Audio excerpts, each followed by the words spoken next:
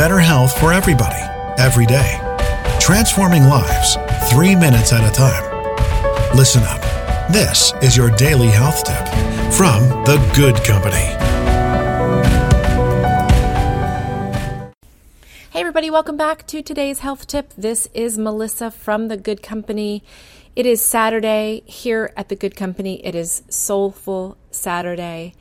And something I want to share with you this morning fairly quickly is a prayer you might be familiar with. It is sort of the tenet of the 12-step program, whether it's Alcoholics Anonymous or Gambling Anonymous, Narcotics Anonymous, and that's the Serenity Prayer.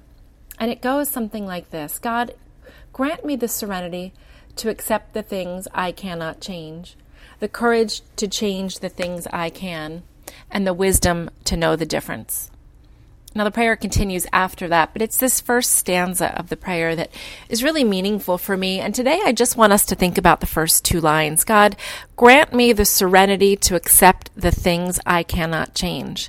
And whether you're religious or not, you can change the name God for whatever it is that you believe in, that higher power that can help you through tough days.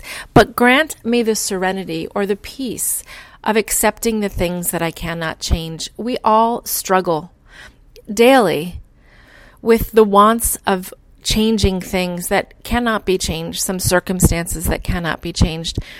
But realizing that what we can change and what we are in control of is the way we see things and the way we perceive things, and perhaps acceptance, right? Changing the way that we're perceiving or believing. That acceptance will bring us serenity.